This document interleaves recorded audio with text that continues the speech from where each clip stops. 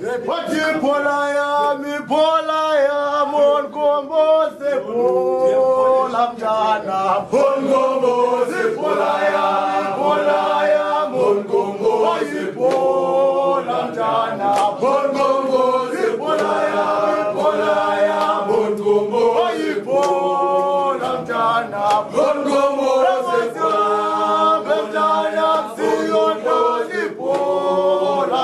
mjana. Yo, welcome back, guys. Welcome back to From the Stand Sportscast. What's happening? Sorry about that. This is your boy Sandy Sumanagaza, your podcaster. I'm joined here by my co-pastor. Wow, fucking hell. Can you just start? No, we cannot. No, man. Like, I mean, I'm really off my. We make mistakes. I'm really off my shit at this moment because of the sound shit. But yeah.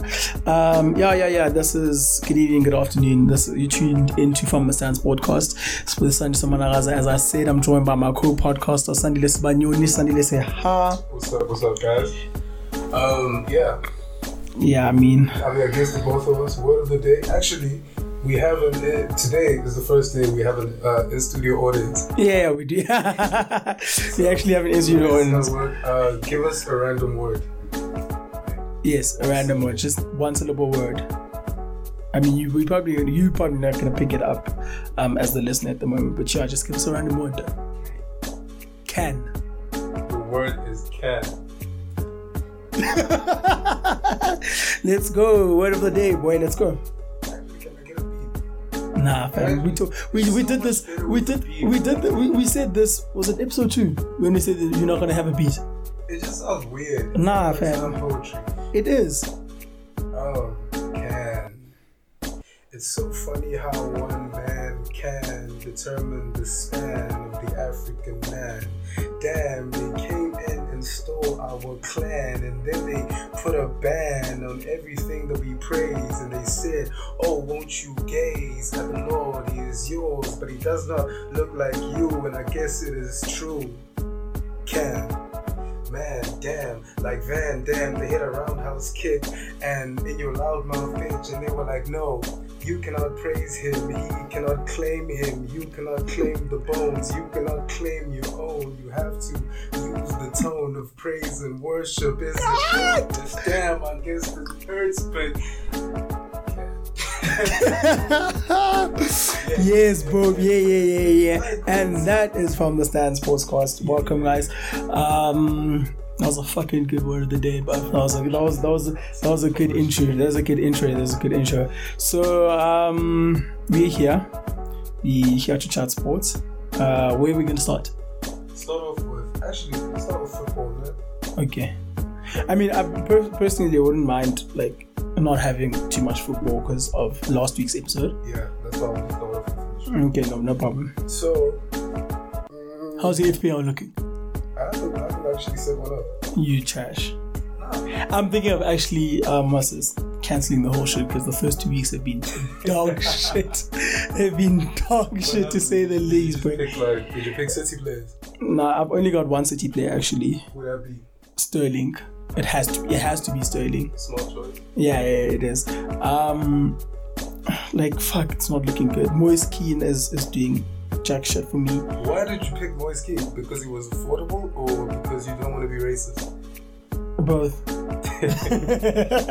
No, I'm joking because it was affordable, man. I mean, thing is, I thought Moise Kean was actually gonna get into the side, but I also was stupid. No, he's coming off the bench. Like, I was also not smart about it because, I mean, he's new, he hasn't had much of a preseason, coming into a new team and all of that shit. So it's not really logical for me to actually have him. Other people who haven't been on bits is, I think I'm gonna have to sell Robertson this week because Liverpool have lost Alisson due to injury, so they're definitely gonna be. Arjun, I think Arjun was also injured. I don't know if he played yesterday. You said he got injured over celebrating. Nah, it wasn't over celebrating. Some clobber came. While they were celebrating, some fan came into. Oh no, so he did start. Some fan came, ran onto the pitch and then slid into him basically. So it was over celebrating. Yeah, it was over celebrating, but he wasn't the Ultimately, one. what I'm getting at is that Lee Grant would do none of that. Pretty much. But it's not Lee Grant, it's Romero though. True. Because Adrian is the second choice keeper. Like that nigga said he was training with like he was a free agent. Yeah, he was a free agent. And he went to the UEFA Super Cup so he was over celebrating. It was his first piece of like silverware. Pretty much. Because he was at West Ham before this.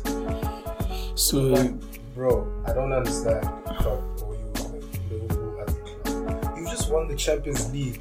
You pretty much have your pick of the litter when it comes to most players.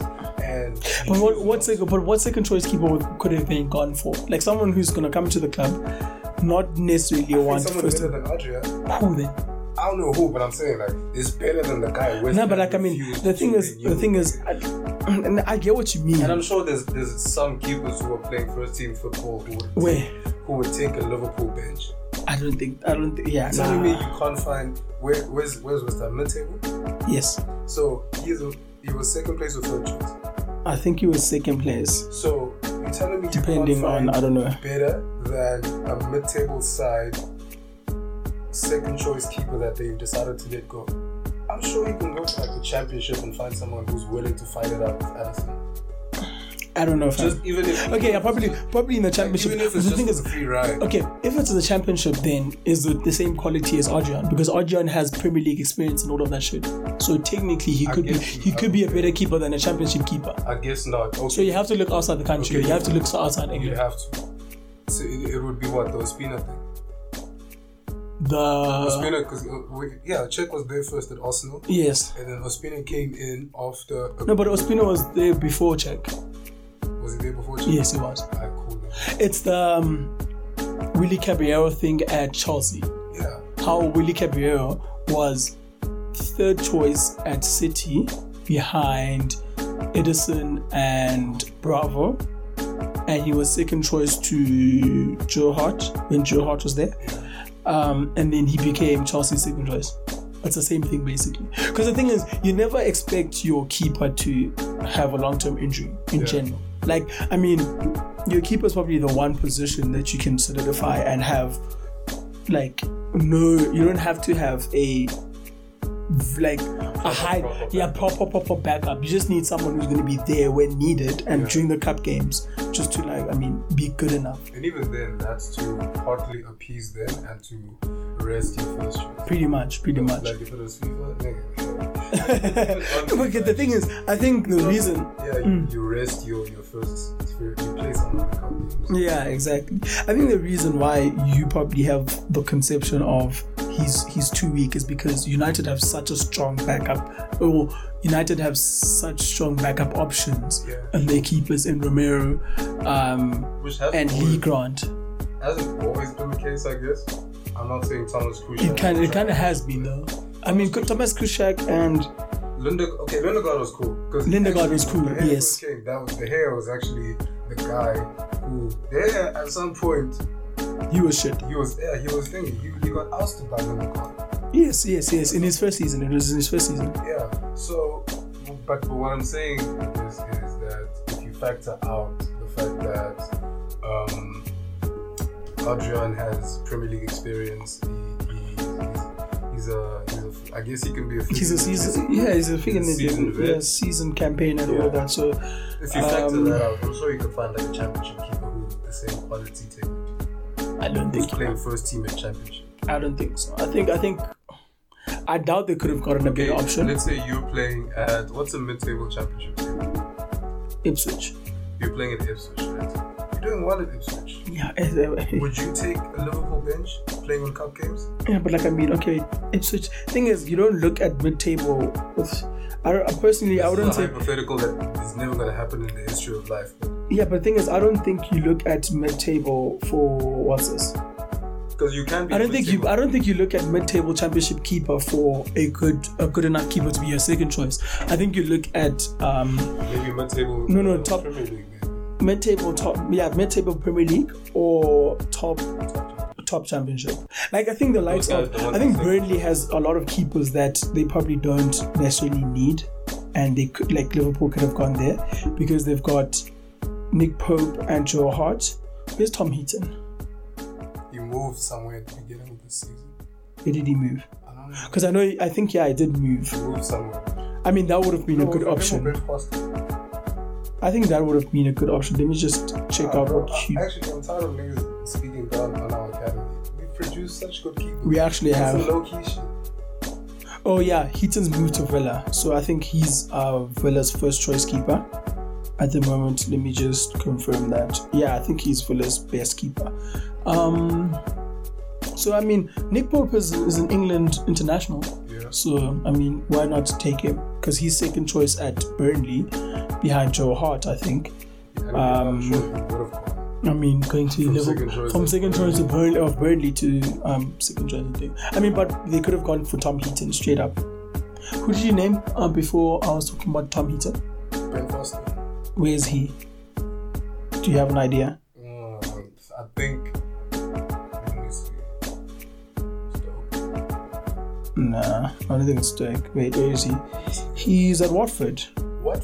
Oh yeah, but he's been at Watford. I think he's Watford's first choice for some time now. Because they've got Ben Foster, they've got Gomez, and then some other people that don't really matter. Wait, Gomez? Yeah, Gomez. Don't you know Gomez? The guy who wears versus the Gum God. I want to see if that's the same nigga. Which nigga? What do you mean same nigga? Show me him. That's Gomez. Yo, this nigga has. The nigga that used to be a Tottenham. You know when they talk about niggas that get recycled? You know when they talk about niggas that find a way to stay in the league, bro? He's been in the league. Because he's been in the league since 2008-2009 with Tottenham. Yo. Yeah. Yo, niggas find a way to stay in the league. If it's like Gomez, I'm sure goalkeeper, like those kind of keepers who are mid-table keepers, they find a way to stay in the league because the sides that come in from the championship are like, okay, let's just get you. Pretty much. And those niggas get relegated, and someone new comes in, like, okay, Let's just get you. big sad. What I was getting at was that. But I mean, it's you'd rather get someone who's a seasoned campaigner who can actually do the job in the Premier League if need be. And I think Adrian Kane is capable of doing it, but I don't think he's gonna get you those clean sheets. I think Liverpool without Alisson are gonna struggle with clean sheets and probably concede goals here and there. But on the gen, I think they will still win games because of their fire attack. By fire attack would be insane. Pretty much, just him. Just extra honorary mention. Bobby Firmino and his teeth. Shut up. Actually, it might be F. Sorry, the jury is still out because I have a slight crush on Carol from Supersport now. Oh, Carol Shabalala. Yeah. Yes. And apparently Sadio Mane has been shooting his shot. Is it? Yeah. My nigga. So it's like, hey, dog, this is why I needed to be professional football. So that I could live out my dream. Do you know what's this? Mihlali Ndamase also tweeted sometime this week. I forgot when. She was like, actually, I dropped the ball, or something like. I'm paraphrasing. Yeah. She was like, I dropped the ball. A Liverpool player was actually in my DMs, and I batted him. And now I actually want to go back. I wouldn't mind going back. I batted him because I was in love.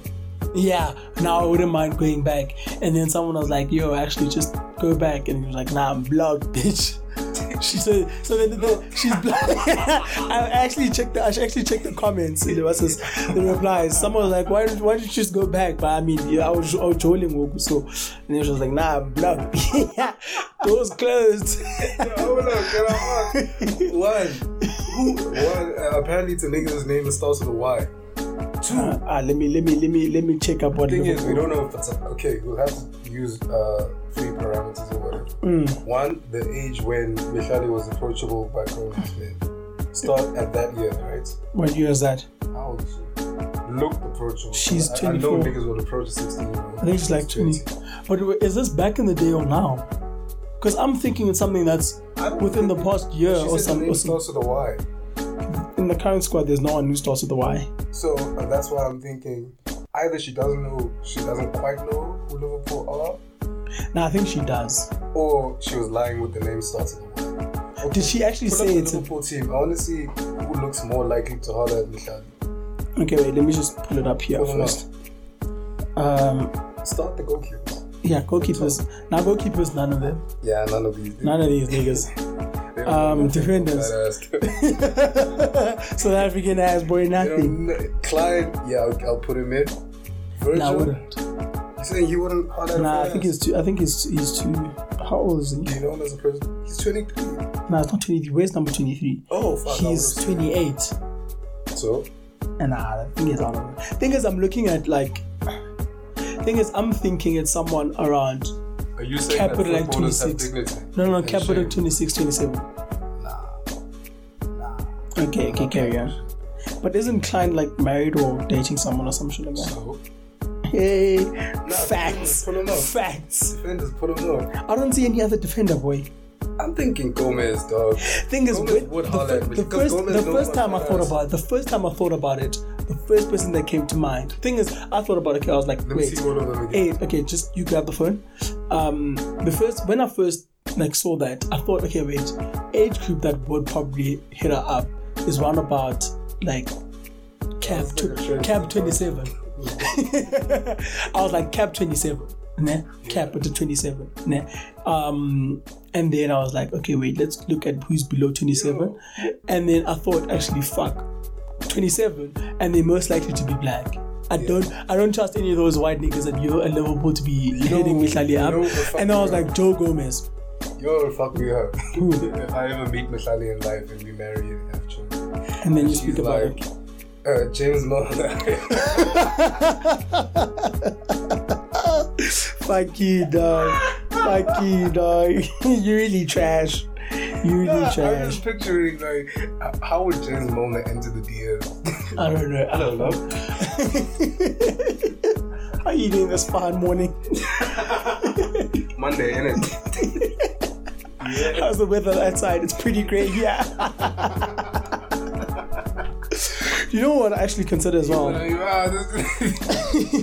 know what I actually consider as well? Ox. Yeah, Ox. Ox would be, I think Ox would be there.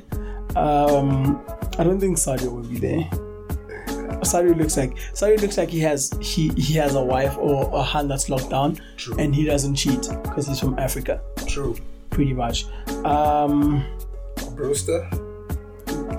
Nah, he's too much of a young dog. He's a 2000. So? I think he's got that young. He's 19. Nah, fam. No, like all of these. No, but like I mean, niggas, 2000 niggas are the worst when it comes to like arrogance and confidence. nah, fam. I don't think he's there.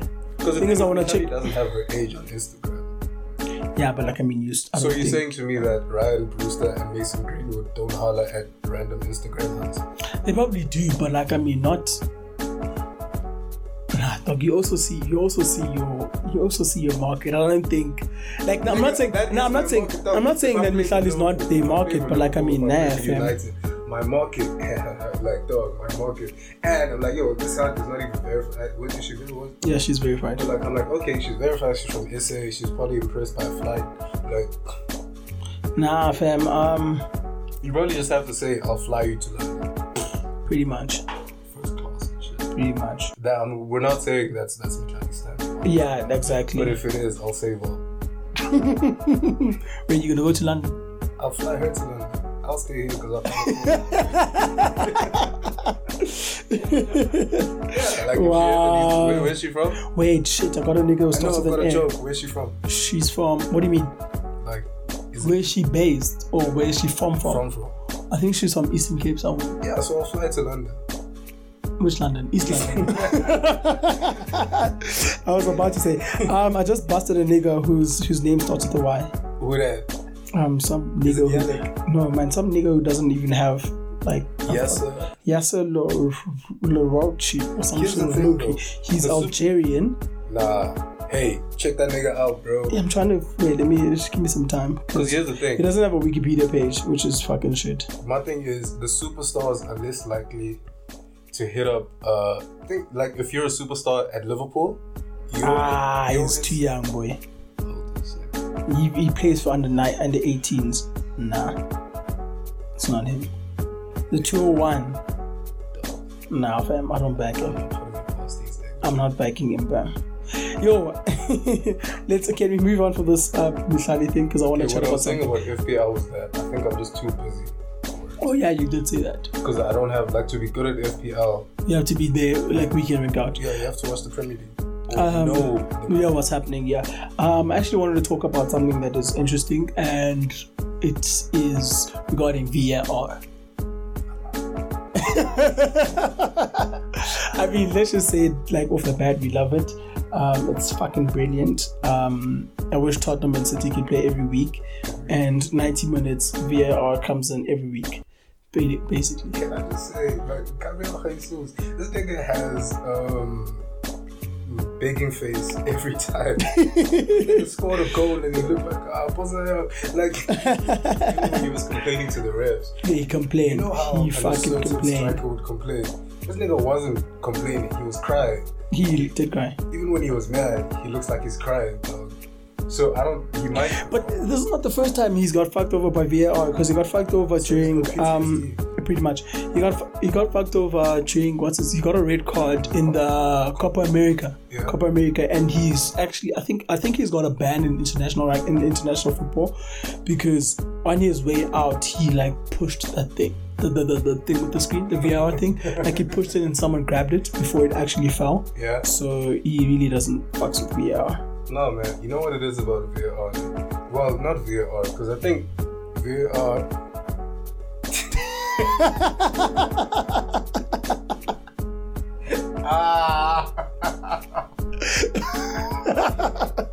USA. USA. What I think VAR is perfect, right?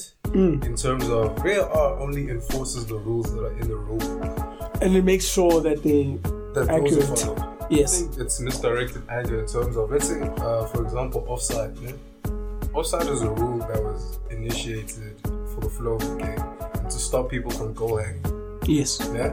Cool. But, so if it's like, if I'm here and you are, let's say, a meter offside. Yes. Cool. You am go hanging. Sure, you go hanging. I'm offside. But if now we have to draw a 5mm line, straight line to figure out that my hair played me on or armpit in Sterling's case last week. Sterling's case, yeah, perfect case last week. It's like, bro, that does nothing for the flow of the game. He wasn't goal hanging. True. So And there's no advantage that I gain by being 5mm ahead of you when the ball is coming. There's none. I hear you. Okay, I hear you. The thing is, for me, like, I look at the cry out from people in terms of VAR. Okay, like, let's dissect this one. Okay, yeah, let's dissect it. I think with the offside one, like, it's very. I think it's very like. Do you have any? It's very shade. It's a very. I think it's offside a very grey area because of the whole like the rule itself and the whole movement of things and the whole thing with VAR.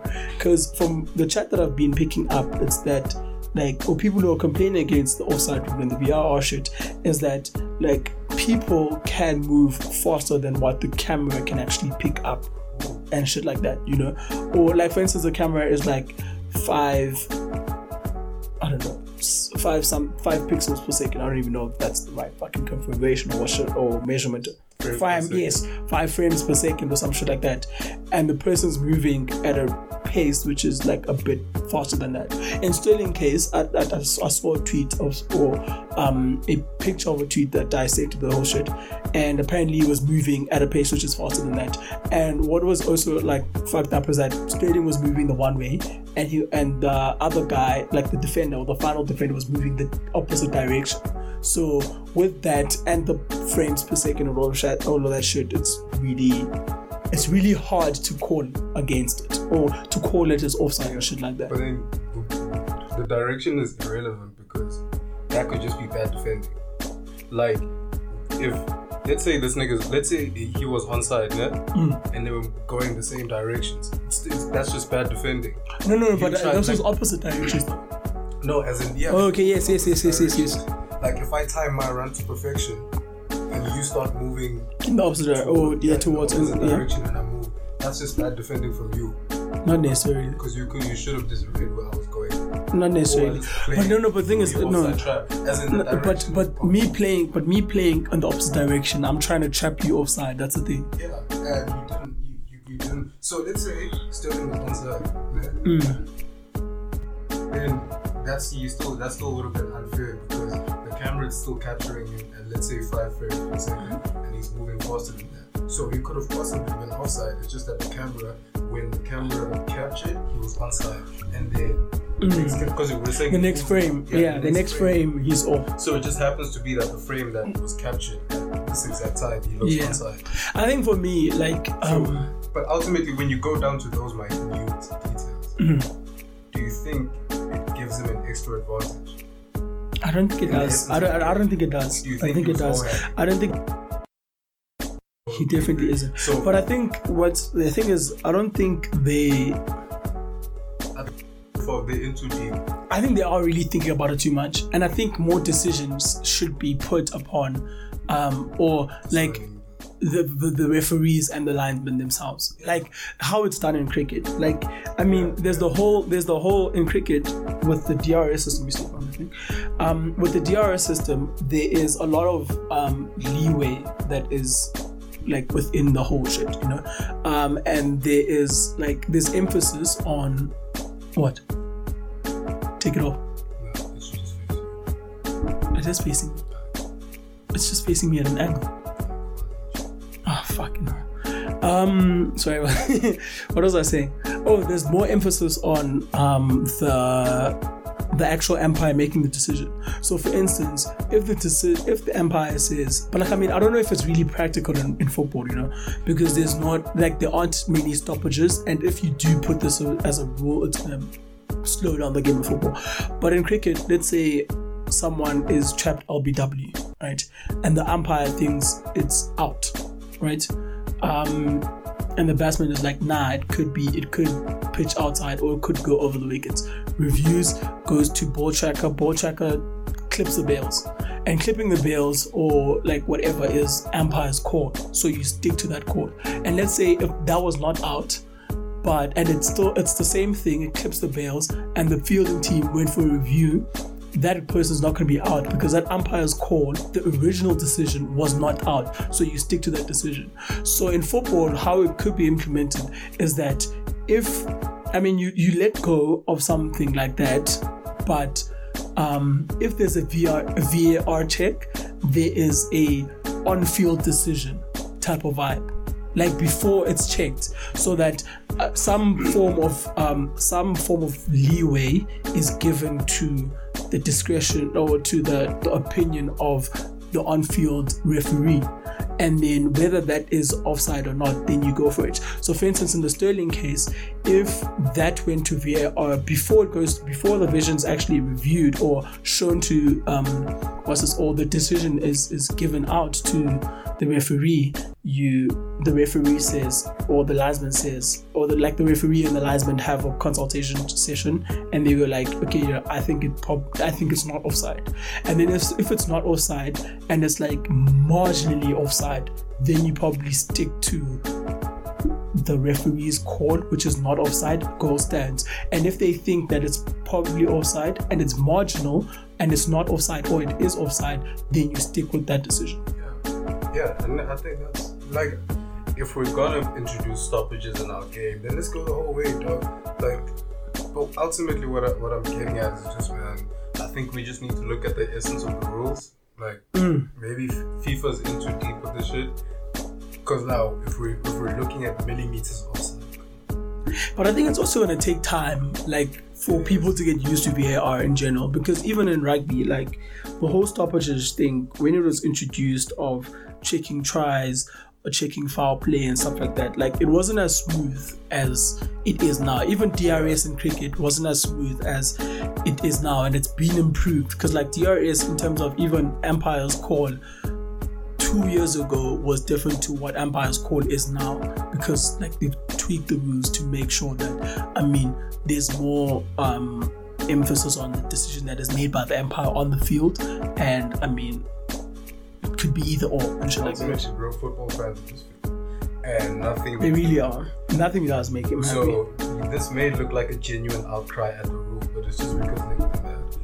So ultimately, I think FIFA should just toughen up and stick it out. Stick it out. I think they should stick it out. EFL should stick it out as well. All VAR is the perfect referee.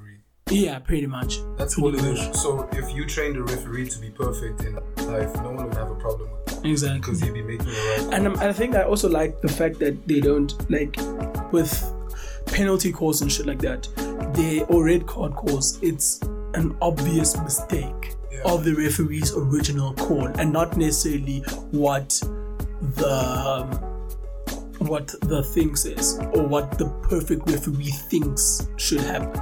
So if I foul you in the box and the referee doesn't call it, but it is an actual foul, that's an actual mistake. Yeah, and stuff like that. So yeah, I think that's a good thing. I think what would also be nice is to know what the decision is based on. Like, I mean, I don't know if you can. Okay, first of all, I've got two issues. One is to make the visuals appear of what we see on our TV screens on the actual field, because I think that's something that doesn't happen. Probably limited by the stadium. I mean, I think stadiums in stadiums in the EP aren't it? Oh fuck, you right. We don't have a big screen. But other like stadiums that do stadiums that do that they should have the visuals of it. Secondly, I thought that was there. I don't think it. Nah, Claude on AFTV was complaining about it. Oh, okay, so that adds to it because the guys inside don't know what's happening, or they don't see what the decision is based on. And their anger just festers. Exactly. You just sit there and then secondly, I don't know, like make the I don't know if you can switch on the mic for whole stadium to hear, or the people who stadium is probably a bit too much, but for the viewers to hear or the commentators to know or to hear what the two referees are saying to each other, to know what the decision is based on, and then analysis people to know what the decision is based on, because they're gonna analyze the decision of the ref. Now they're analyzing the decision of the ref without knowing the thought process and what is actually being said between the two of them. The guys inside the studio. Yes, for instance. I thought there was communication between them. Like for the ref. I don't think there is. Like for something to go to VAR, because you remember with the United, with the Fun when we were playing Egypt. Yes. And we scored a goal off the corner because Zoom he headed the ball, and then I think it was they called it offside, but it actually came off the Egyptian player's back. So the referee initially said it was offside, and then the guys people in the studio said no, we have to come and look at this. So, no, but I'm in studio. I'm talking about in studio analysis. I'm talking about analysis, like the broadcasters. So like your polls, your Mersons and stuff like that. No, I mean, like, I don't know. Like, the thing is, to America. Now we must know every single thing. But like, I mean, if I hear it as someone who's watching on TV, then the people in the studio, in terms of the analysis,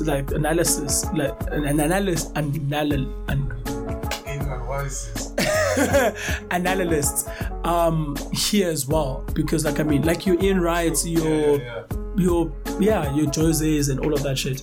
But like, I mean, I think if there's a handball and the ref doesn't give it and goes to VAR and it ends up being given, I'm sure the guys in the studio can decipher why.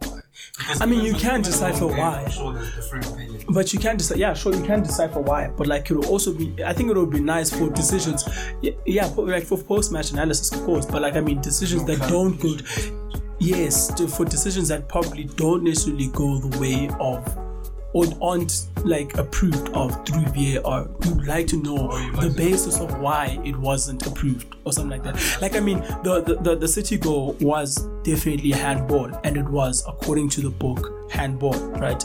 But like, I mean, let's say if that wasn't given, what is the after VAR? Yes, after VAR, what is the basis of them not giving it? Or the Sterling goal, why do they feel like what was said between them that said, actually no wait, this is actually offside because it's on pitch, it's offside, you know? I just think for the flow of the game,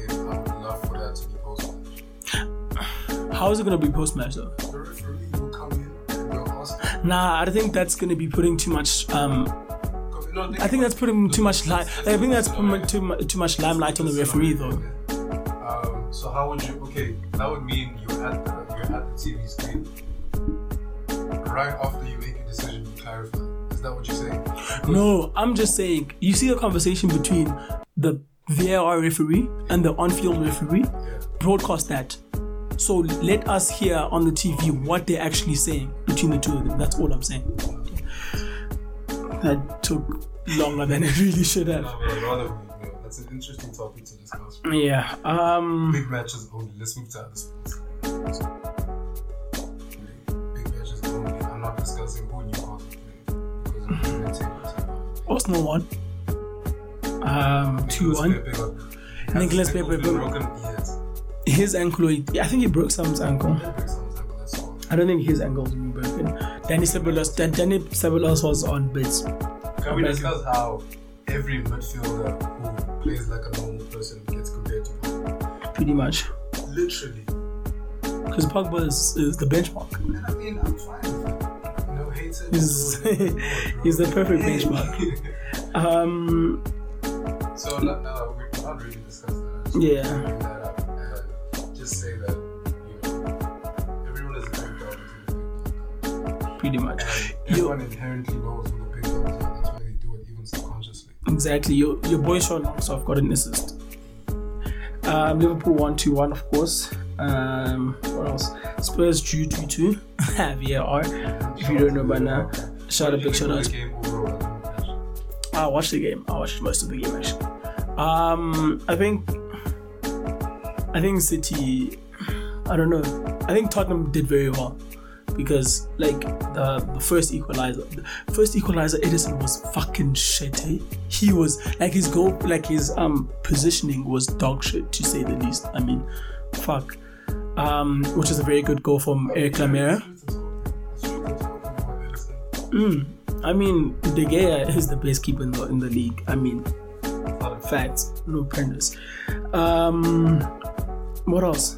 It was a good game, man. I think City was being City. Tottenham was trying to close City out and then be on the break. I think Tottenham did very well in the second half when they had legs in the midfield and in their attacking because they took off Harry Winks and they brought on Lucas Moura, and he did very well. Even getting a goal within like I think 17 or 15 seconds or something like that of getting on. Like a proper super sub. Even as he's a very good starting player as well, yeah. I think. So, but then in terms of for each team, for City, Sterling obviously. But who's looking at like the people that are going to shine this season for City and Tottenham? City, I would say Sterling, De Bruyne, Aguero, Jesus.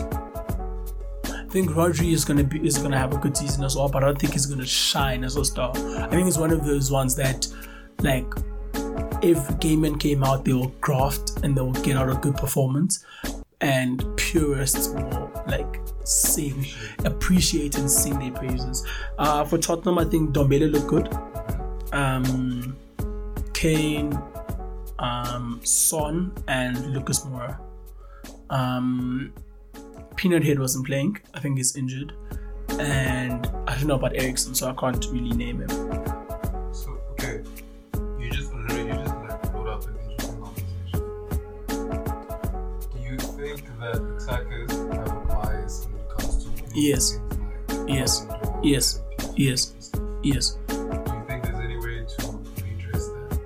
Or that's just how the game is? I think that's just how the game is, and that's just how fans are. You'd rather see goals and finishing and beautiful football on the one end than see beautiful defending.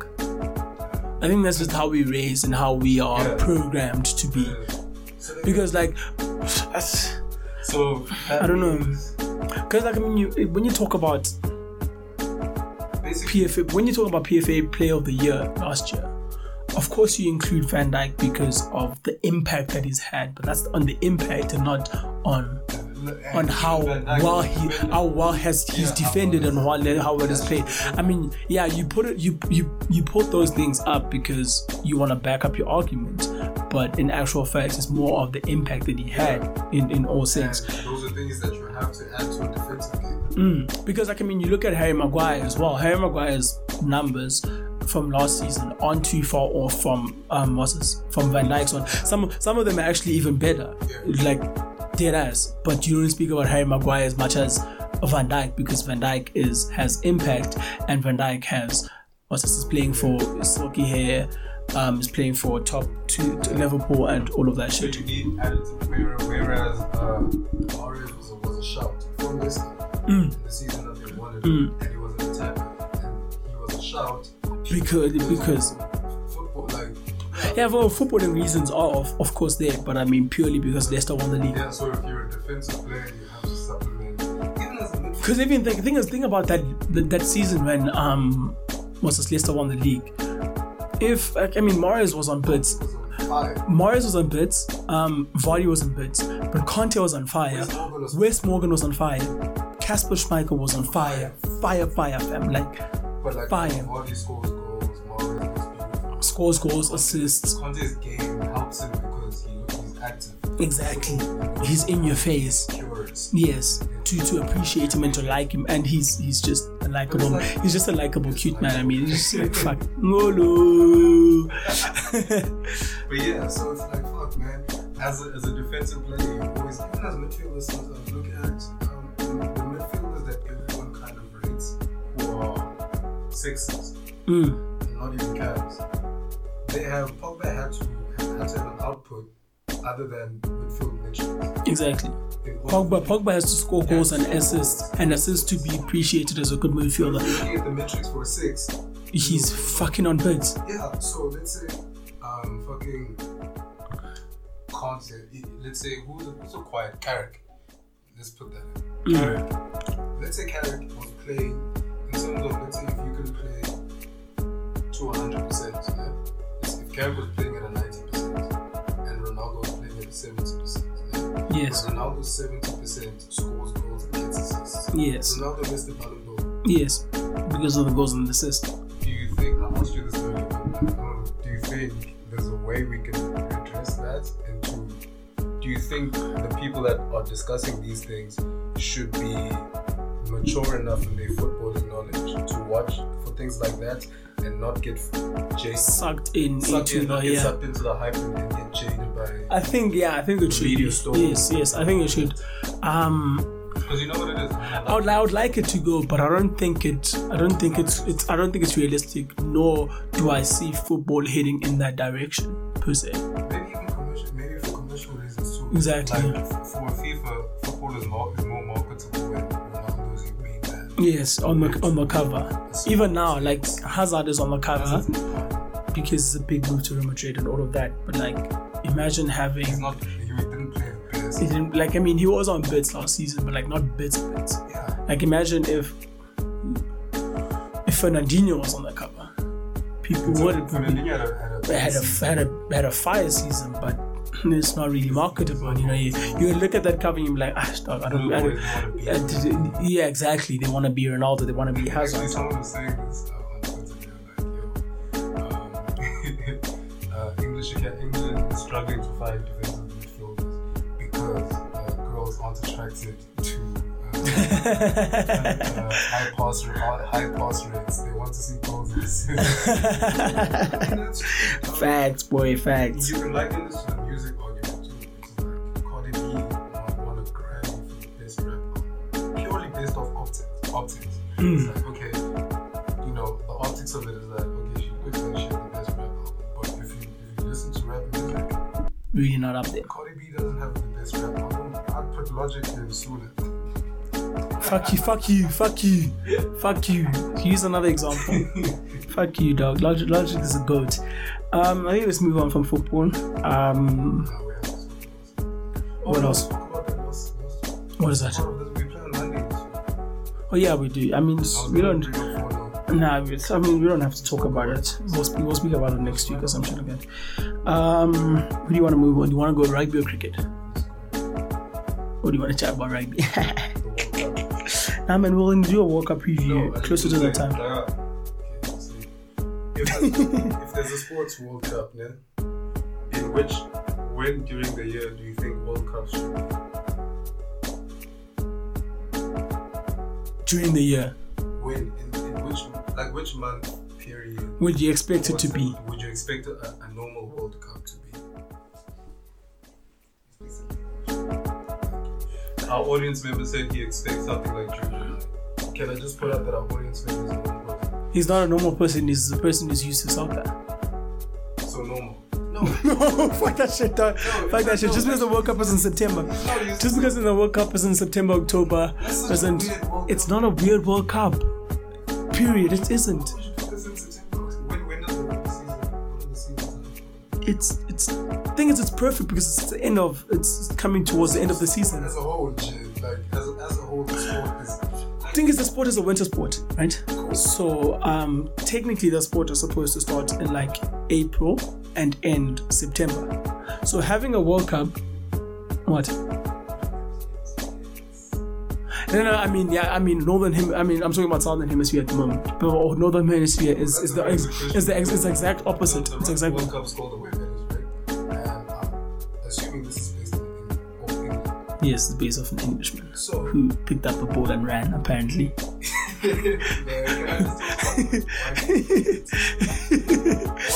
Fuck it. No, I think I wanted to talk about something else, but okay. It's a winter sport for us. Yes, it's a winter sport for everyone. Well, not where it started.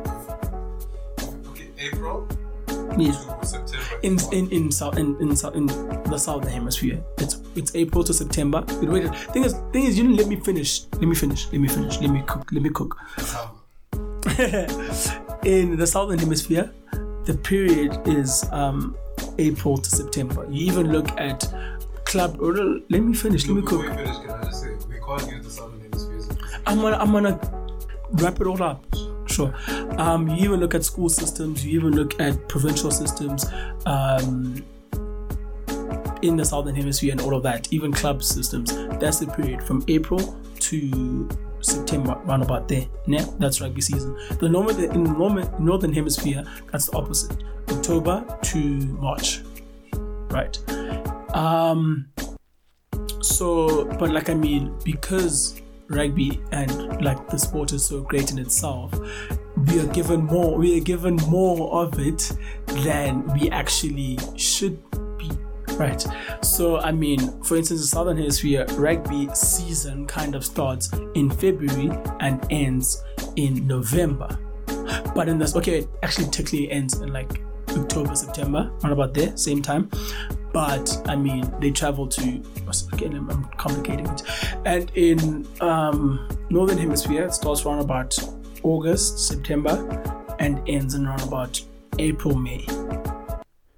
So it's the same period type of vibes. But like I mean, of course, Northern and Southern. So the World Cup is towards the start of the Northern Hemisphere season and the end of the Southern Hemisphere season, which is perfect because it's not slap bang in the middle of someone else's season, whereby preparations and stuff like that is fucked up. Yo, no, I'm not saying the World Cup is bad because it fucks up the Rugby Canada. No, I'm just saying Rugby Canada in and itself. It's not stupid. You just wanted to align with soccer thing, which is fucking stupid, with the soccer calendar, which is fucked up. I wanted to reflect on the Rugby Championship and the past weekend's tests. I mean, you probably know, Jack, about what has happened. I thought we won the championship. Oh yeah, we won the championship. Oh, we spoke about this last week. So this week there've been some friendlies. Like after the championship. Yeah. I mean, preparing for the World Cup. It's warm-up friendlies, basically. So we played Yeah. how many games in the championship? We know, like, Okay, we had three. Okay, there was. Okay, so this year, It was one round. because there was one round, so there are 3 games in the championship, in the rugby Is that championship. maybe why you could just start a friendly? Yes. Niggas, and you need that match sharpness and match preparation for the World Cup, because the World Cup is 7 games. By when do the If squads you need to- go to the Or by when do the guys go to camp? I mean, camps have kind of started and shit like that. Because, like, I mean, you have your extended squad camps and shit like that. South Africa is due to announce their squad that's going to the World Cup on the 27th of August, if I'm not mistaken. Yes. Next week, yes. Yeah. So, and I think the first game is on... Okay, the first game of the World Cup is on the 2nd of... What is it? Did I say second? No, it's on the 7th of September. And South Africa play their first game on... Wait, what the fuck? Wait, I need to find these World Cup fixtures properly before I speak my news. Oh, sorry. Shit. The first game of the World Cup is on the 20th of September. Yes, it's on the 20th of September. South Africa play their first game on the 21st of September against New Zealand. This World Cup is... Where is it? It's in Japan. Have they told us which city we're based In terms of the camp, in? Yeah. I don't know. You know how... I know how in England, like, cities are based in teams are based in certain cities and stuff like that. I don't know. Because I think the thing is with, I don't know, fam. Interesting. I think that also gives some people an unfair. How? But then that just comes with sport, though, right? Like, you can't make everything on even playing field. Like, 2010 World Cup, there was some people, the England squad, I remember because I kind of shared it here. Wasn't it based in Rustenburg? Yeah, they were based in Rustenburg. What's wrong with that? For me, I wanted to be I have to go to Rustenburg. I have to go to Rustenburg. Who do I know in Rustenburg to stay over so I can go see Wayne Rooney? Bro, here's the thing, man. So, what hurt me wasn't the fact that I wasn't going to see Wayne Rooney initially. Because I was like, oh, cool, that's okay. I'm not going to go there. But then on the news, it was the England squad visited a primary school and they were playing there. And I was like, fuck, why do these? That's what fucked me up. Which primary school did they visit? Where was it? In Rustenburg? Oh, I see. So, what pissed me off was that if I'm not going to get the chance, no one should get the chance. You should stay in the hotel. You fucked up, So man. that pissed me off. No, but like, let's say if you're based in Rustenburg and you are a team from Russia, you struggle. Why? The heat and stuff. But that's probably something you want to get used to. Maybe not, but like, let's say you are from... Because of the conditions in South Africa in general. No, but then you don't always play in the city you're based in. You don't play in the city you're based in, but the conditions are more similar. Some people might have, more similar conditions. For example, was maybe that some people might have easier acclimatization to... I think if you're based on a coastal city and you have to play. No, listen. Golden Cape, I think if you're based in a coastal city and you have to play more inland, then you're at slight disadvantage because your training is at a lower altitude. The air is thinner. It's thinner and it's more. Where is it more? It's more humid. It depends on the coastal city. But yeah, Durban. Yeah, I'm thinking Cape Town, Durban, PE, whatever. is your first coastal city? No, but I'm not thinking I didn't say the first city that comes to mind. But actually, no. Okay, yeah, yes. My first city was Cape Town. It wasn't Durban. Is that the first city that comes to mind? Why should it be Durban? Because Durban is the most important beach in SA and ports and stuff. Nah, fuck that shit. It just isn't, fam. So, like, I mean, when you go inland and you play in like Bloemfontein or play in Joburg or play in Pretoria, you're at a disadvantage than the team that is based there because they train at a higher altitude and shit like that. I mean, yeah, there's that. So, but football is never going to be, which is like, we're supposed to be talking about rugby. Yeah, I just want to. Yeah, sports in general. I suppose I can't bring this. Yeah, I don't. So there was a weekend. There was what's this? Going back to rugby, there was rugby fixtures over the weekend. I mean, are they really important? Has the side seen any major changes? Which side? The Springboks. Like, It was a good test for the fringe players for the players who need to solidify their ticket to the World Cup.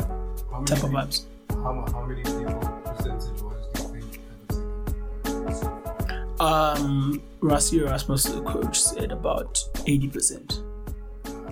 I forgot if it was 80% before or after, but you said 80%. I think it's also like I think it's mostly before, because a lot of guys were given the chance in this friendly to be able to like solidify their place, and I think some guys have put their hand up and done very well. I mean, I can name players, but Dylan Leeds. I think Dylan Leeds is probably going to go to the World Cup now, and he's also going to go to the World Cup at the expense of Aphiwe Jantyi, actually, because he's injured and he hasn't had lots of rugby or minutes under his belt lately. He's not back yet. I think he's due to come back within a week or next 2 weeks, but South Africa I don't think they have a friendly with him like from now to the World Cup, and so I think Rassie has technically ruled him out, because he said in the press conference that him, Warren Whiteley and Damian Willemse are probably not likely to be in the squad because they haven't played much recently and haven't played international rugby a lot. Siya Kolisi was fast-tracked basically in his recovery, because he had his first game last week back for Province, played 40 minutes I think, and was included in the test match this week against Argentina and played just below 50 minutes. And that 50 minutes was to get him into the mojo of playing international rugby so that he can actually go to the World Cup, because he's captain and shit like that. Other people aren't fast-tracked. Do you think, what level of trust do you think Rassie should get? Who?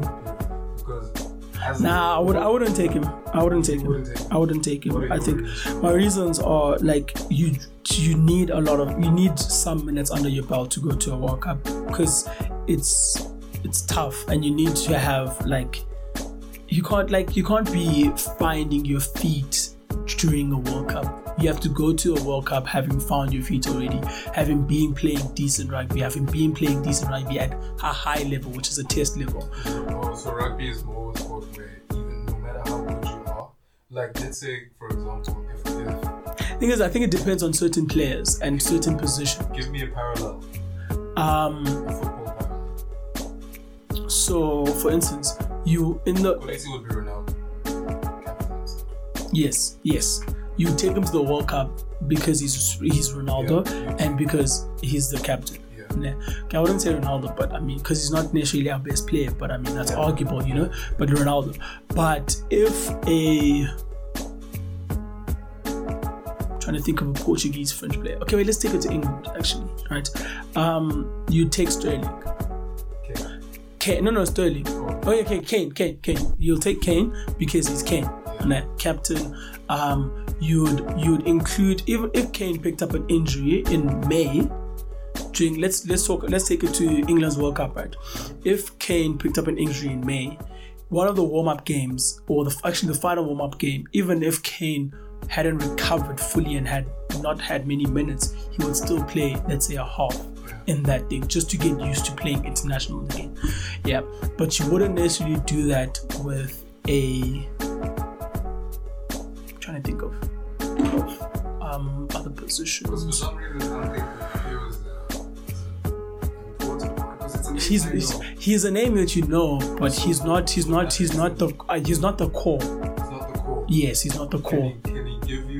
Is he better when healthy than the guy who's gonna take his place? He's better when healthy, but he's probably not better when not healthy, and you don't want to take that risk of taking him when he's not healthy and finding out during the World Cup that he's not better.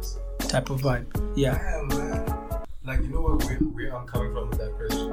Yeah. I'm coming from the guy who's probably for the last 3 years playing towards this, and you pick up an injury and Warren Whiteley is exactly that. He's been in the Springbok setup since 2016, basically as a core player. Even he was Springbok captain for 2 years under Alistair Coetzee. Picked up a couple of injuries here and there, mostly this year, wasn't playing that much, and now he's not going to make the squad, like clean dead ass. Like from the player's point of view, man, that has to.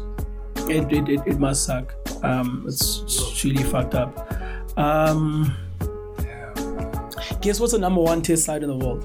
Give me that. Just take a guess. Who's around the place? Okay, I'll give you the top 5 in no particular order. South Africa, England, Wales, Ireland, New Zealand, Australia. Top 6. That's the top 6. Yes. You can get 2 tries. Wales. It actually is Wales. Fucking hell. Yes. It actually is Wales. Yeah. Daniel James. Now, They shout out to Wales as a country. Gareth Bale is in the squad again. He got an assist for Real Madrid. Just a shout out for that. Side note. What's this? They were first.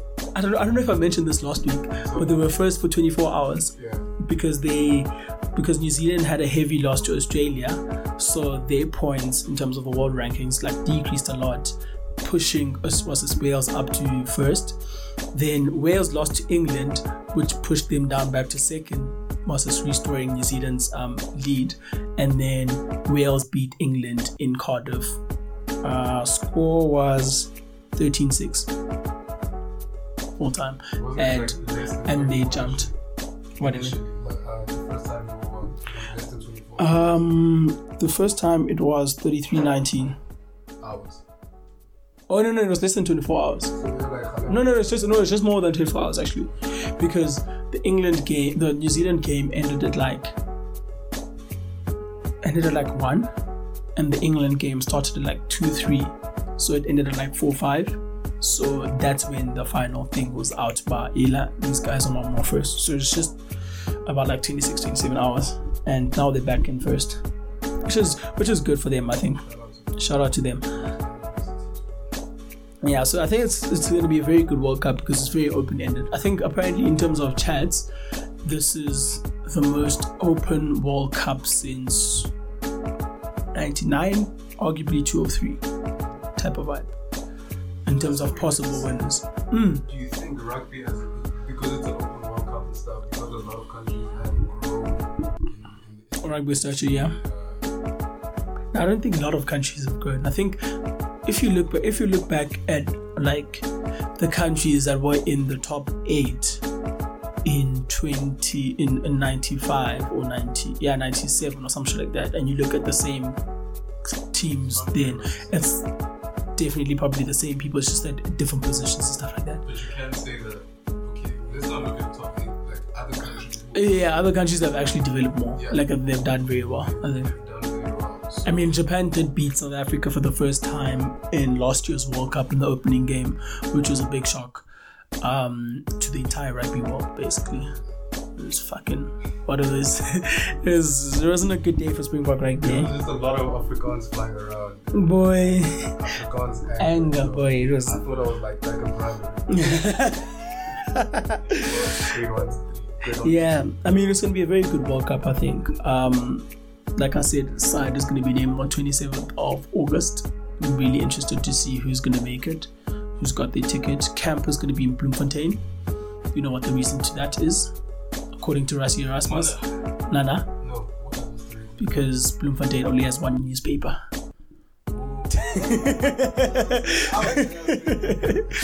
It's like it's essential, man. I mean, I think he joked around and said because Bloemfontein only has one newspaper, so I mean, not much can be broadcast of what's happening within the country. It probably is.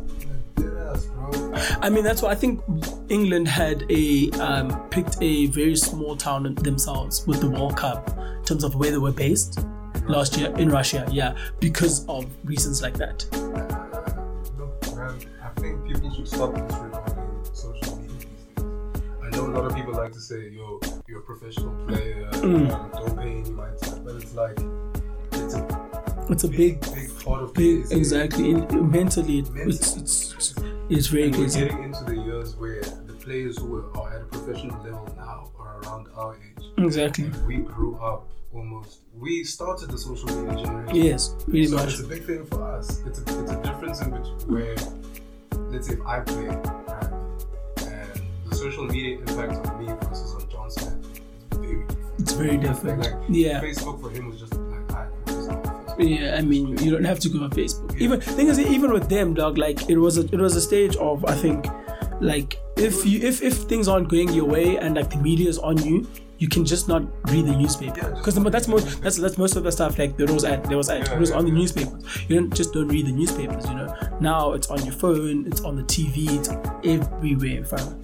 Everyone's talking about it. Exactly. Mentality now is just, you just have to be stronger mentally. How long have we been going? Yeah, okay, chat. Like these days, to play in today's game, you just have to be stronger mentally and you have to take things in your stride. Yeah, and be able to block out a lot of negativity in your life. I think we'll look back at this generation of sports people and commend them. I think we'll kind of keeping the same because levels, the yes. same levels, and some of them have even elevated. Yeah. Like, let's say, I don't know, has rugby elevated in the same way? Football, no, I don't think it has. In terms of social media, nah.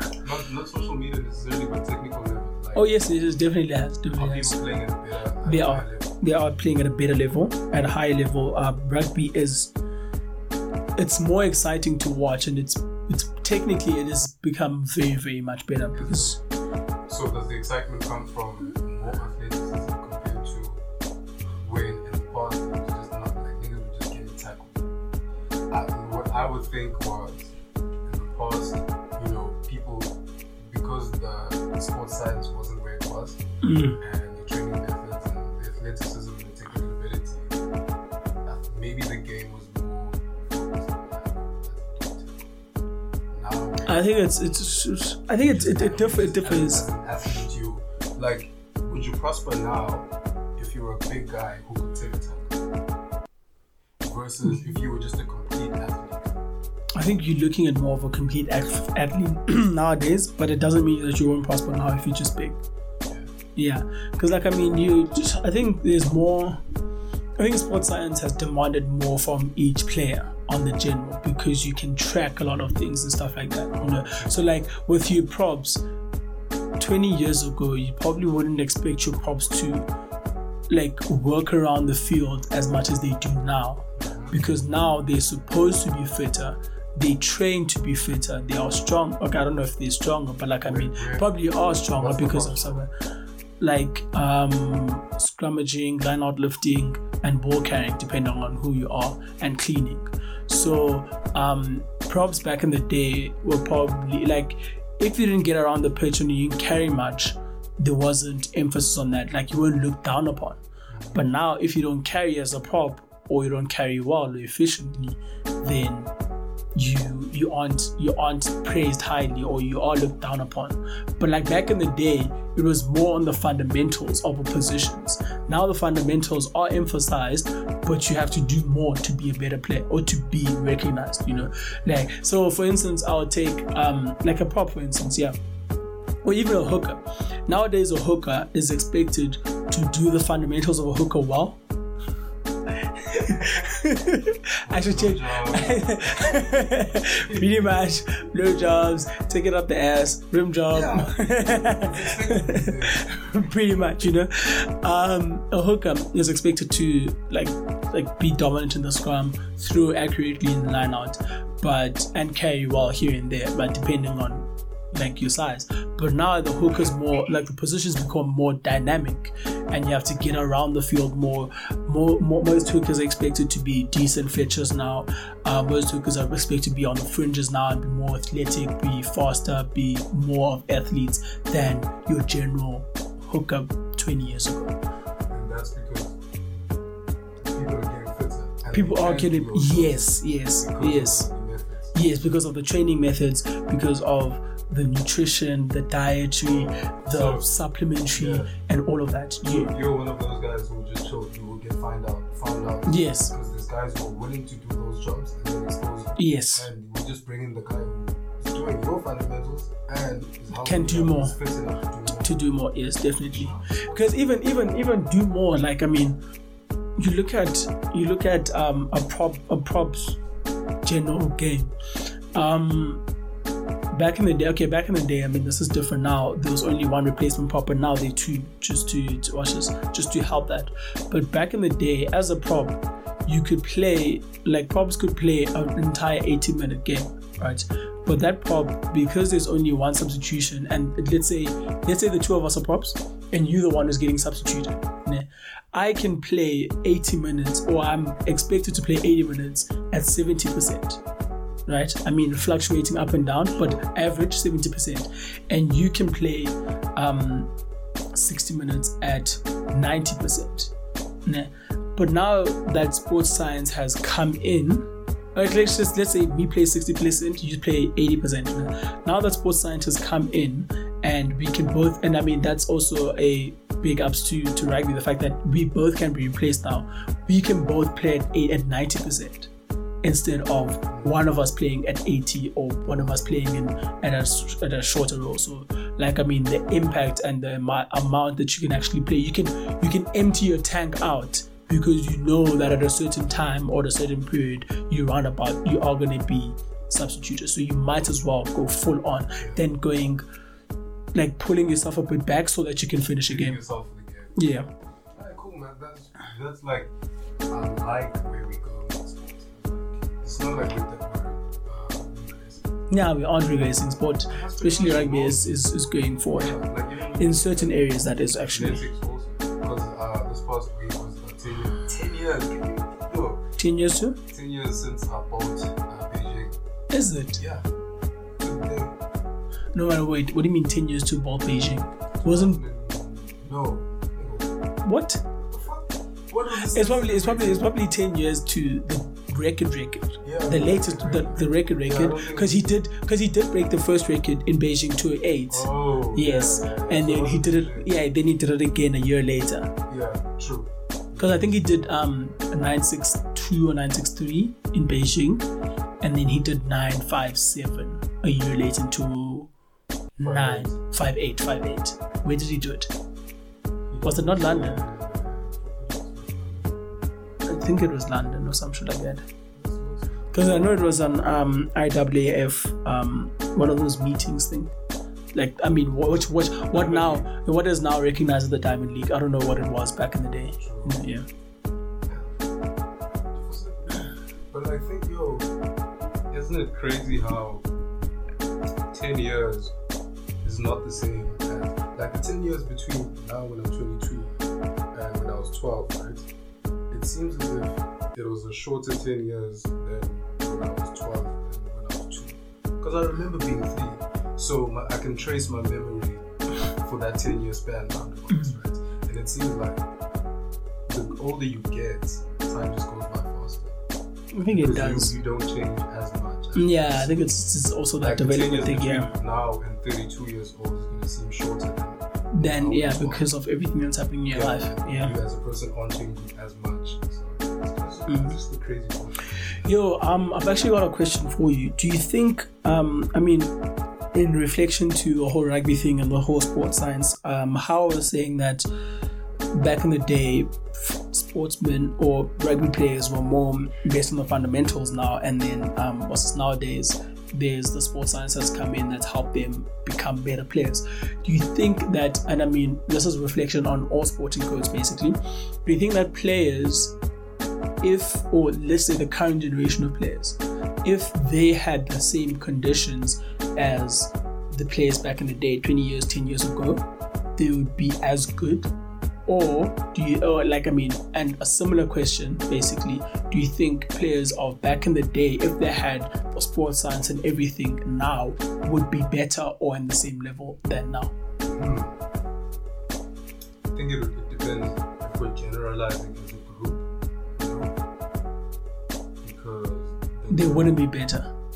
Like, okay, wait, to which question? The first one. I'm just gonna answer. I don't know how we ordered them, but I get the gist of your question. Yes. So I don't think if we bring in sports science, like let's say you give players from the past when they come into the professional game. Yes. 17. Yeah. So because of the way you live for the past 17 years, I just don't think your body. Let's say you come in at 17. Let's say with football. Let's say if yeah. No, even he's maybe a wrong example because, like I said, it depends on the player. Because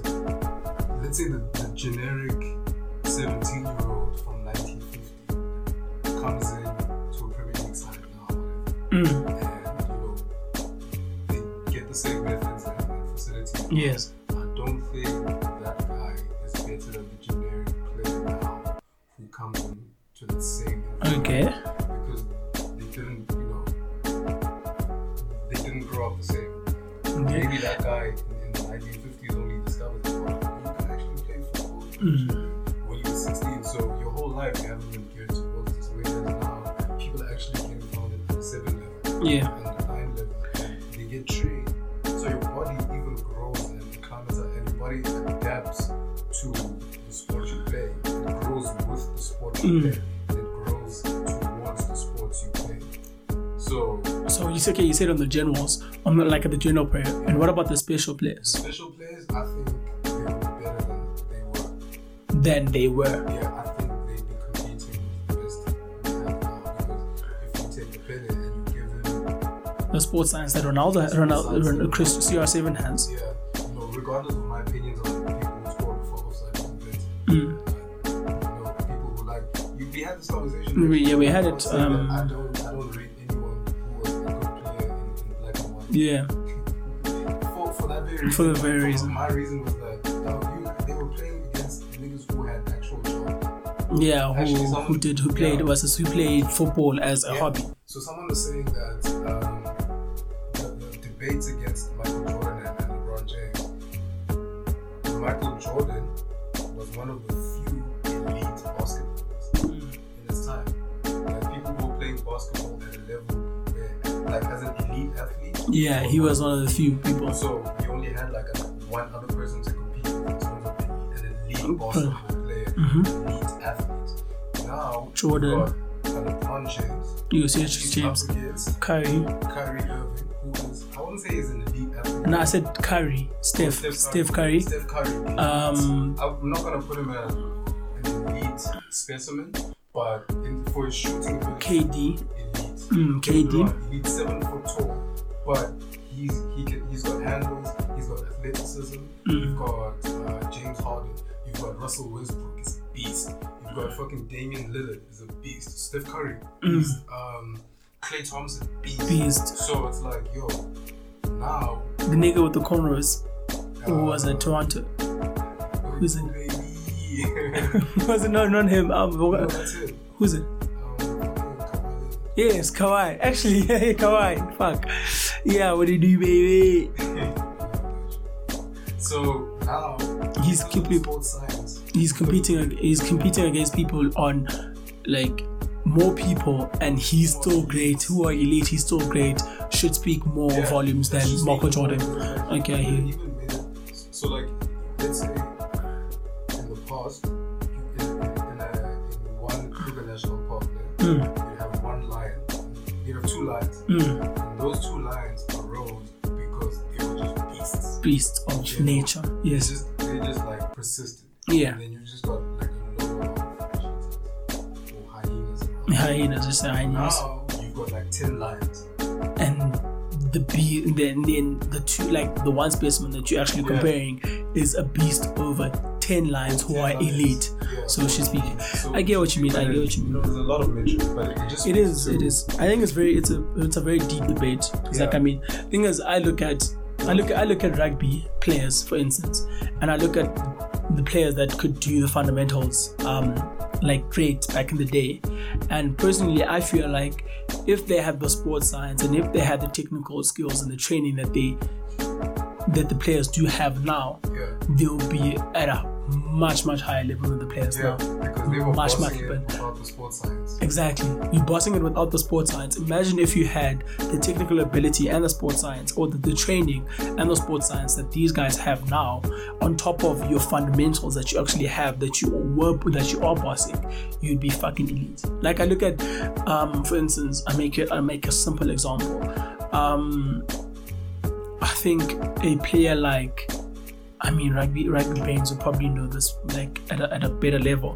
A player like Mark Andrews, I feel, is arguably a better lock than Eben Etzebeth, because Eben benefits from the science. Yes, because Eben benefit from the science, and he's more dominant because of the science and stuff like that. But okay, actually, even Elizabeth is a wrong example because even Elizabeth fucking dominates his fundamentals. Malcolm Marx versus John Smith. What I Type will of say vibe. is that Malcolm, Awesome. do you know? Or some shit like that. Yeah, exactly. Malcolm Marx versus John Smith. Or even Malcolm Marx versus who was the hook? John Dalton. Is it James Dalton? Yes, James Dalton. Who was a hooker in late 90s. What I will say is that if rugby wants us to take it seriously, they need better names. Fuck you. Fuck you, darling. You've got Billy, motherfucker. Nigga, how am I gonna take your sport seriously if your legend is called James Dalton? No, but James Dalton's not really a legend. He's just some. It's just a nigga. Fuck you, dog. Fuck your chats, dog. But that's just exotic names in general. But like that's just like Spanish names. True. So you comparing apples to pears. Actually, fucking comparing apples. You're comparing apples. English dominate your sport. Fuck you. Bobby Charlton is not a name you're aspiring to. It really isn't. It really isn't. Bobby fucking Charlton. Yeah, I think let's move on to our final sport, to cricket quickly. Do you know anything about the Ashes before I speak of the Ashes? It's a series.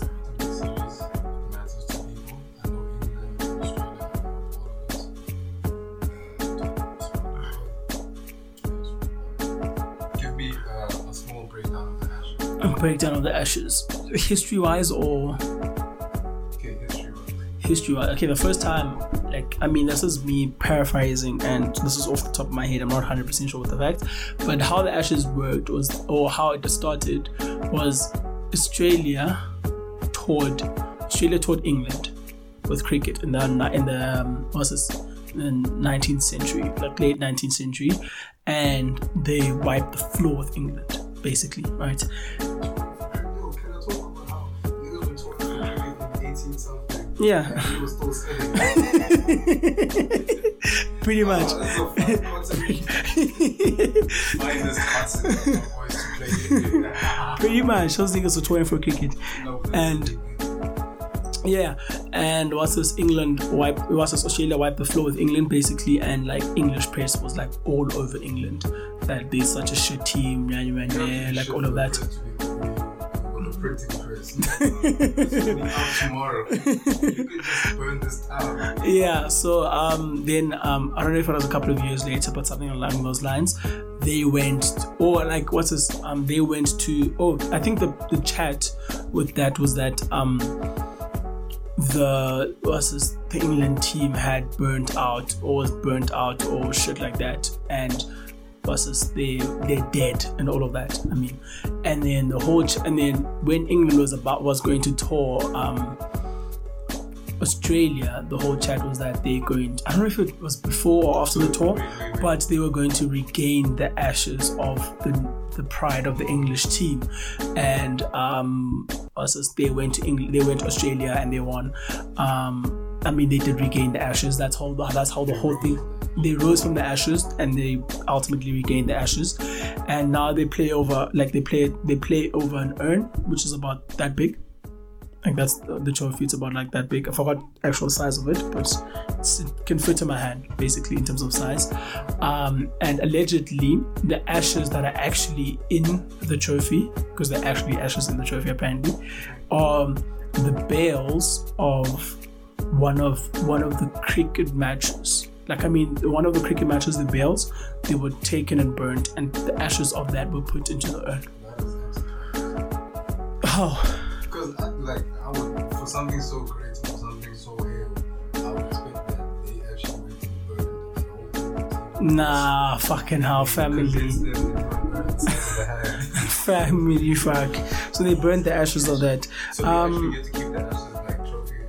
Yeah, you get to keep if you regain it. I mean, if you win it, you keep the ashes, you keep the trophy, and it's a big thing between Australia and England. If I play a lot of ashes, into it. Was weed a big thing in 1870 something? Probably, but That's like that would be the thing that I would do. Yeah. No, shout out to you. Yeah, shout out to him. So I think the touring before the Ashes thing, they were just doing like, okay, we'll tour. yeah, I mean, yeah, it shows South Africa or whatever, and then that's how the Ashes was born, and they've been at it since, basically. Who's got the most? I think it's Australia. I'm not 100% sure, but it's not by far. Australia, it's such a weird thing. Australia, didn't they just take English prisoners that they didn't want to deal with anymore and put them in? Yes, they did do And that. those guys ended up bossing them in sports. Pretty much, they big like as in they regained their whole free ship thing, and then yeah. So yeah, like we actually read the Wikipedia to the thing. Ashes a test series between England and Australia. Regarded, okay, it's the term originated in a satirical obituary published in the British newspaper The Sporting Times immediately after Australia's 1882 victory at the Oval. It's the first test win on English soil. Yeah, that's why. The obituary stated that the English cricket had died and the body will be cremated. The body of English cricket will be cremated and the ashes taken to Australia. The mythical ashes immediately became associated with the 1822-23 series played in Australia before the English captain Ivor Bligh, whatever, however you pronounce his name, had vowed to regain those ashes, and how that's the thing was born. Most wins, Australia, 33 series, one. Do you think? Why do you think that you can have something that happens now that gets into Ashes territory, Ashes vibe. not Ashes vibe, but like you see how a whole series and a whole cultural phenomenon was birthed over A newspaper. newspaper, the captain saying we're going to regain those ashes, and then the whole country comes behind it, and then that now the official thing is that. Let's say, Do you think- that happens now? Do you think because Do you think something similar would happen now? yeah?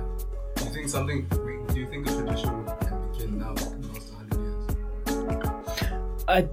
I don't think it can in the way that it did, but I think it's kind of being forced upon us type of vibe.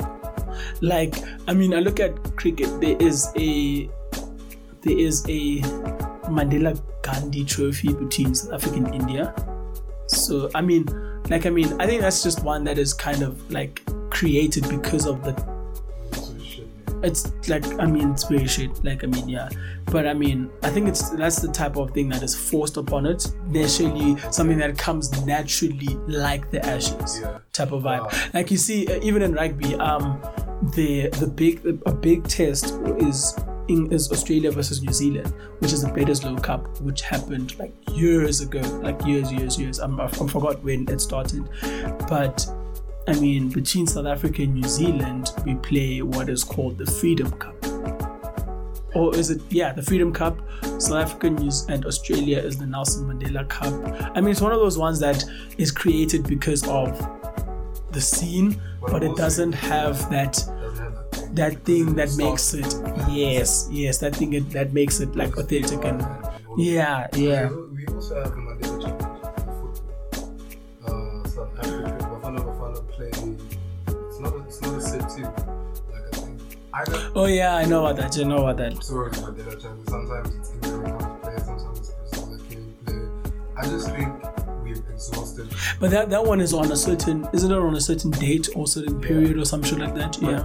But it's like, bro, I just think as a country we've exhausted. And this Oh, is Mandela thing. No shape or form disrespectful towards him or his legacy, his family. I just think we have exhausted that name so much that It becomes when you hear it, you just they've taken away the pride. yeah, you just like here again, here we go again. Oh shit, here we go again. It's like there was no reason for that because there were other people involved. Even the money, it's like, bro, you could have had like, I mean, you've got what? How many balls do we have on notes? What, 10, 20, 50, 100 and 200. That's fine. You could have had 5 people. Exactly, you could have 5 different people who are involved in the struggle, but no, we have to have Mandela in all 5. pretty much. Isn't he also on the 5 rand coin? Is it a new 5 rand coin? Yeah, he's on some of the 5 rand coins. So I mean, that's technically 6. Commemorative stuff that also puts you on. Exactly. Bro, you kind of take it out in your aim to maybe drown out the old regime and stuff. You've kind of taken out the niceness to it. Niceness from us. It's like, bro, you don't just allow us to, like, can we carry on using the names we have for these things until we find better PR politics, better political PR safe stuff to put in it instead of just generic and saying Nelson Mandela everything. So from our perspective, but I guess what I was asking was, you know how Drake says it's not about who did it first, it's about who did it right. Yeah. But most of the time, things get named after people who did it first, or things that happened first. Yeah. Like I'll say, you said to me, it was an Englishman who picked up a ball and ran with it. Yeah. Right? That's how rugby allegedly started. Cool. So. And the cup is named after him. The cup is named after him because he did it first. Now. It's not. He didn't like. It's not commended. It's not commended on who the best rugby player could have been up until the time the tournament was named or the trophy was named. So what I was asking was, are we in too deep into history to find those kind of figures in today's game that can take those mantles, maybe not necessarily replace existing, but maybe take new things? I don't think we are. And be added into folklore. I don't think we are. Not folklore, but the lore of the sports and the history of the sport at the same level as those guys because they did it first. I don't think we are, because I think certain things are like going with the times. Yeah. You know, I mean, what's this? Like There was something that was more recent in terms of something that acknowledged grades. Oh yes, it's the series between Australia and India in cricket. It's called is it the Gavaskar Board? I think it's the Gavaskar Border Trophy, right? Named after England great, I forgot his first name, but Gavaskar is surname, and Australian former captain Alan Border. Right, man, that's more. These guys Border was probably was playing in the 80s and early 90s, roundabout, which is very recent, and Gavaskar probably before that. So I mean, I think it can happen. Yeah, it can happen. It's just that it's probably not as wow or seen with amongst other things. Like I mean, for me, you look at the India South African series. I felt like the whole Nelson Mandela Ghani thing was very cheesy. It's very cheesy. Like there was no need. We could have gone for actual cricket players. But you also look at who are you gonna name as your South African great cricketer type of vibe? Exactly, trying to make it commercialized. Yeah. Can we wrap up the Ashes and cricket and the entire episode in itself? Tell me about the Ashes. You were watching the Ashes. Oh yeah. So what's this? Australia. I think there's drawed. So how the Ashes is at the moment? They played the first Test match, which was a couple of weeks ago, I think, in Trent Bridge, which is in Birmingham. How many do they have? They have five Test matches. They played that. Australia won. Let me just quickly get. Yeah, can I clear this up actually while we're here? So yes. Scoring, right? When they say you won by this many wickets, what does that mean in English? It means you matched by one, or you beat by one what the opposition had scored. And you have certain remaining wickets to do it. So if let's say so if you bat first, I bat second, and you score 200, I have to score 201 to win, right? If by the time I get to 201, you have 5 wickets, or you've taken 5 of my wickets, I have won by 5 wickets remaining. I've won by 5 wickets. But if I get to 180 and I'm all out, then you win by 20 runs because I was short of your target by 20 runs. So in the first test, Yeah, but that's just on a simple thing. Yeah, excluding 2 innings and test matches and stuff like that. So in the first test, Australia won by 251 runs, which is gang. Trust me, it's fucking gang.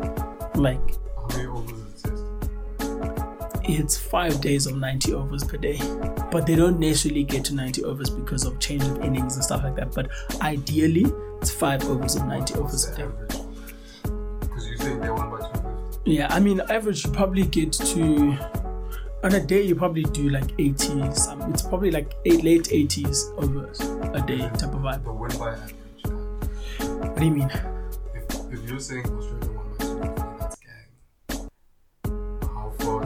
Like, let's say if they had won by 100. 100 is not too bad. The thing is, it's also it depends on context. It's very very relative to the game and depends on context and shit like that. So, because for instance, which is pretty sad on England's part, is that the final innings was batted on the last day, right? And the last day during the test match it deteriorated so much that the conditions were highly favoured towards Australia. You were saying this. You were saying, where does holding cricket's advancement as a sport back? Because it's played on the grass and it's played on a pitch, which is kind of sad, but not. God, it's just. I mean, yeah, yes. It's okay. It's the same thing. Okay, sure. Yeah, yes.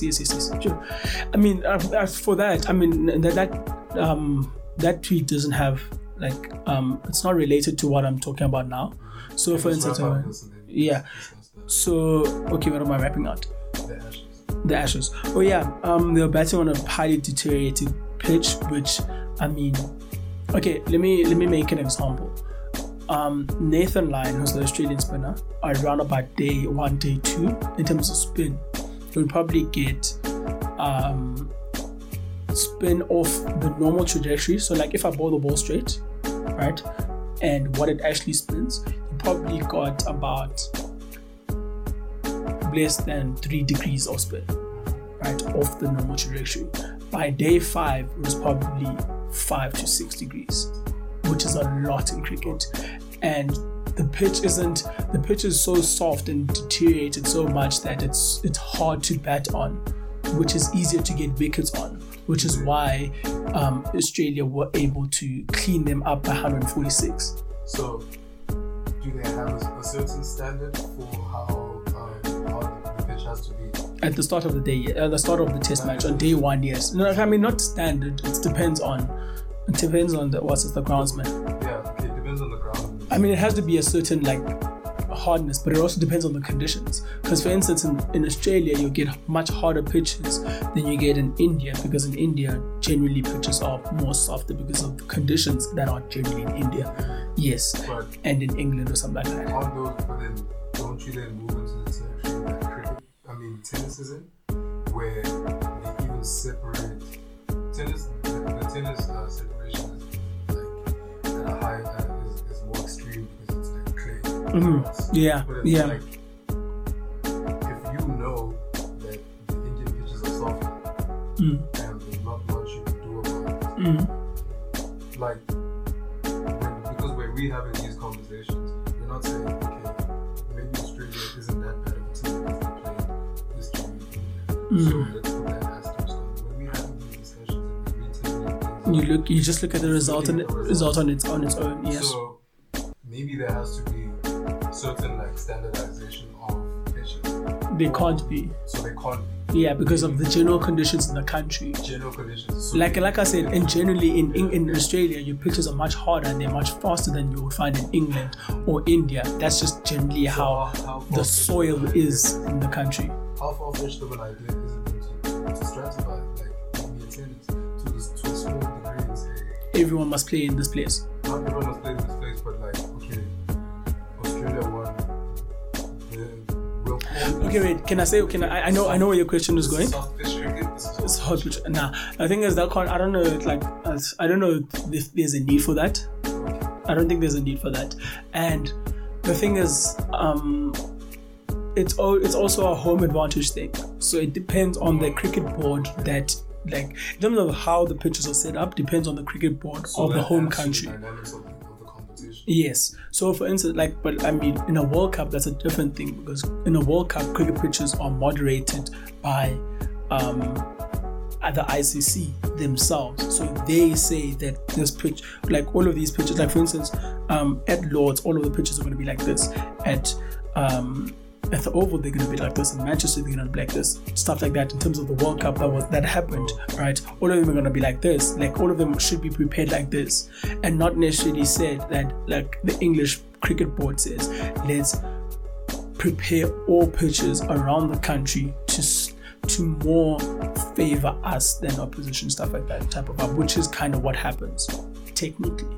But yeah. So I mean, let's wrap it up. We've been chatting for long. I've got 2 things to say before I close it off myself. Fun fact.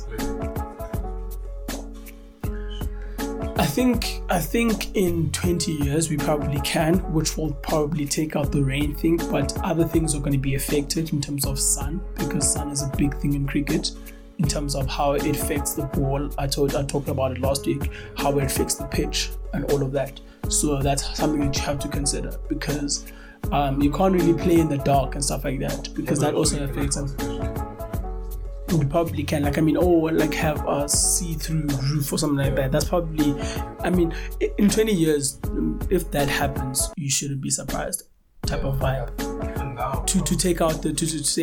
I think it's a bit too soon to talk about it now. Do you think we don't have the technology to create those conditions? I don't think we don't have the money to be able to create it, because that's it goes a lot into actually building that stable to make it roofed, and now you have to think about the logistics of like how will the sun actually affect it and stuff like that, making sure that you can actually make something that will, like, as much as the roof comes over, it doesn't really have too much of an effect in the game, because that's what you're not trying to do. You're not trying to alter the game severely and lose the fundamentals of the game or the characteristics of the game just because you don't want rain in the match. We've had rain for the past. The technology is there. It's just that the money that comes in that is not going to actually cost the creates or maintain. Like the technology part, if we're saying the conditions for the match today are 25 degrees Celsius, that sunlight coming in from these angles throughout the day, humidity is this. I think you can artificially create that situation. Yeah, but personally, I wouldn't want that. I would want natural conditions, things that is just based on nature. Depend on how good the artificial is. Yeah, but I don't know if You just notice, like let's say in this room, there's a roof, but we want the conditions to be the same as outside. So you tweak the temperature, you tweak the humidity levels. I get what you mean. I get create sun rays and light, yes. I get what you mean. I just don't. Personally, I'd stick to the purity of it and not necessarily on anything artificial. So you're saying that having to have maybe breaks, having to have breaks or stoppages because of the weather is not greater than the convenience of artificial. Yes, I think it doesn't. It happens. It's just one of those things. Yeah. I mean, yeah, type of, which, yeah. Let's close the show off. Fun fact of the Ashes, which is what I've been trying to get at. Speak now. I forgot the name of the person that. Oh yes, I've got it. No, someone didn't replace the Ashes. Fun fact about the Ashes. I don't know which tour this was, but Australia was touring England, and what was this? One of the Australian cricketers has, I think, the record of the most number of beers consumed on a single flight from Australia to England. Guess how many? Just in general or for sports people? I don't know if it's in general or sports people. I don't think it's in general. But for sports people, yes, probably. Number of beers. Yes, in a flight from Australia to England. I mean cans. Yeah, I think it's cans. Yeah. That he consumed in one flight. Think about it, beers. Think about how many dust you. This is an Australian stomach, right? Yes, so he's probably got a higher tolerance of beer. Higher than you. Let me just give it to you. No, wait. Hurry up. Yes. 56. Perfect, nigga. I 50. got Wales. Merv Hughes consumed 56 beers in a single trip, allegedly. Do you know how many Boston breaks that is, dog? Boy, How many do you think until he broke the seal? I don't know. I don't know. I'm not gonna lie to you. Final thing before your final word, creature of the day, creature of the week. Fuck yes, Lego. Yes. Quiet. Our audience is a member of the singer. I actually listened to last week's as I was editing this shit. The audio wasn't as loud as I anticipated it to be. Because I told you to turn up the volume. I thought it was gonna be too loud, and I apologize. Is this the video? Wait. Nope. Yeah, no, this is the one.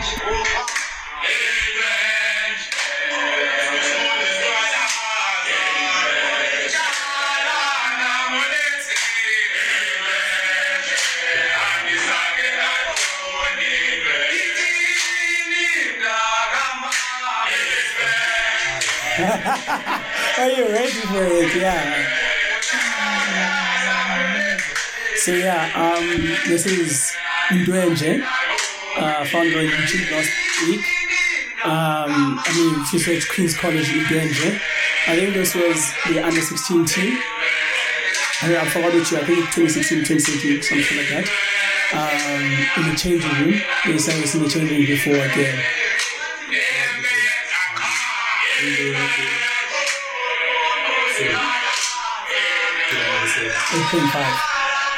8.5.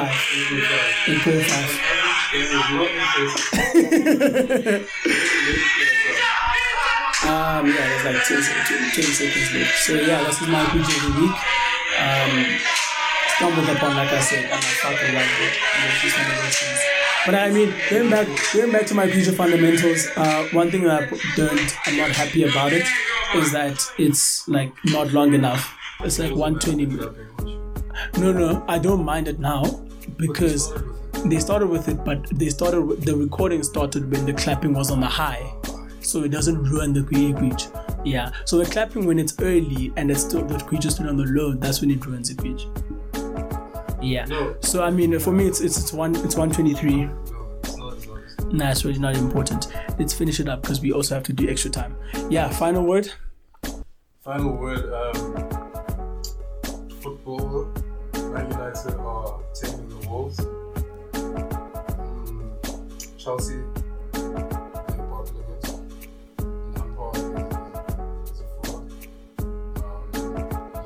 Chelsea not going to bottom. Chelsea will be disappointed. I think that Liverpool are going to. Why am I doing this? The final word is that Exactly. That's exactly, fam. Like, I just waited to do football. Boy. Shout out to you. Check us out on all our socials. And if you think, I mean, that's my part. That's my part. But okay. Oh yeah, sorry. We're funny that we look. Check us out on Twitter. That's From the Stand Sportscast. That's FTS Sportscast. And if you think you're better than we check us out on Instagram. We don't quite have an FTS Instagram yet, but you can check me out on my personal one. Check me out on my personal account at _SanjisoZA_. And check us out on YouTube. Yeah. From the Stand Sportscast, we are going to be dropping our first video in a couple of days. I mean, probably a day after the recording has dropped for extra time. So hope you guys enjoy that. But yeah, you'll find everything from there. And shout out for the listen, shout out for everything. Hope you guys enjoyed this episode. This was From the Stand Sportscast, brought to you by Sad Boy C's, that guy Diso. And yeah, we out.